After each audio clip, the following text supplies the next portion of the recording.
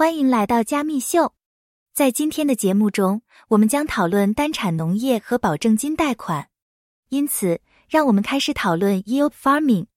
收益农业是加密货币领域的一种投资策略，它涉及在流动资金池中抵押或锁定加密货币，然后以额外代币或代币的形式获得奖励。收益农业的好处是，它们为投资者提供了从其加密货币投资中获得高回报的机会。通过参与流动资金池，投资者可以获得奖励和费用。收益农业还为投资者提供了流动性和灵活性，因为他们可以随心所欲地进入和退出流动性池。另一方面，保证金借贷涉及将加密货币借给他人以换取利息支付。保证金贷方将资金提供给使用资金在交易所进行交易的交易员，贷方通过收取贷款利息来赚钱。保证金贷款还提供高回报的潜力，因为贷方可以从贷款中赚取利息。此外，保证金贷款可以为投资者提供一定程度的安全保障，因为资金通常由第三方托管，并且有适当的措施来保护贷方免受违约。现在让我们谈谈与这两项投资相关的风险。单产农业可能风险很大，所赚取的回报可能会大幅波动，如果他们所抵押的加密货币的价值下跌，投资者可能会蒙受损失。此外，智能合约和用于单产农业的平台的安全性也存在风险。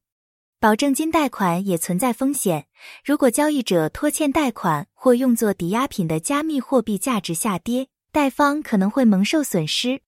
此外，还存在欺诈风险，因为一些交易者可能会使用虚假信息或从事其他不诚实的行为。单产农业的一个主要问题是它可以鼓励一种短期思维和投机的文化。投资者可能更关注快速获得回报，而不是标的资产的长期潜力。这会造成市场波动和不稳定，使投资者难以做出明智的决定。另一方面，保证金贷款可能导致过度杠杆化，如果市场走势不利于投资者，这可能是灾难性的。当投资者介入过多资金时，可能会迅速耗尽他们的全部投资，甚至导致清算。此外，保证金贷款可能存在风险，因为它涉及承担债务以投资高度波动的资产类别，这可能会导致重大损失。对我来说 ，yield farming 适合希望通过使用加密货币赚取被动收入的投资者。拥有额外资金且不需要立即访问其加密货币的个人，可以利用这些资金作为抵押品，在 DeFi 生态系统中获得奖励。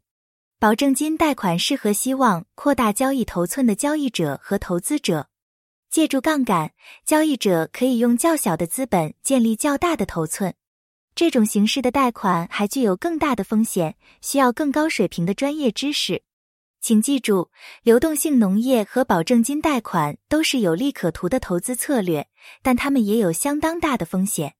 在决定哪种选择适合他们之前，投资者应仔细评估他们的财务状况和投资目标。多元化也很重要，因为它可以帮助降低风险并增加潜在回报。感谢您今天和我们在一起。我们将在加密秀的下一集中见到你。再见。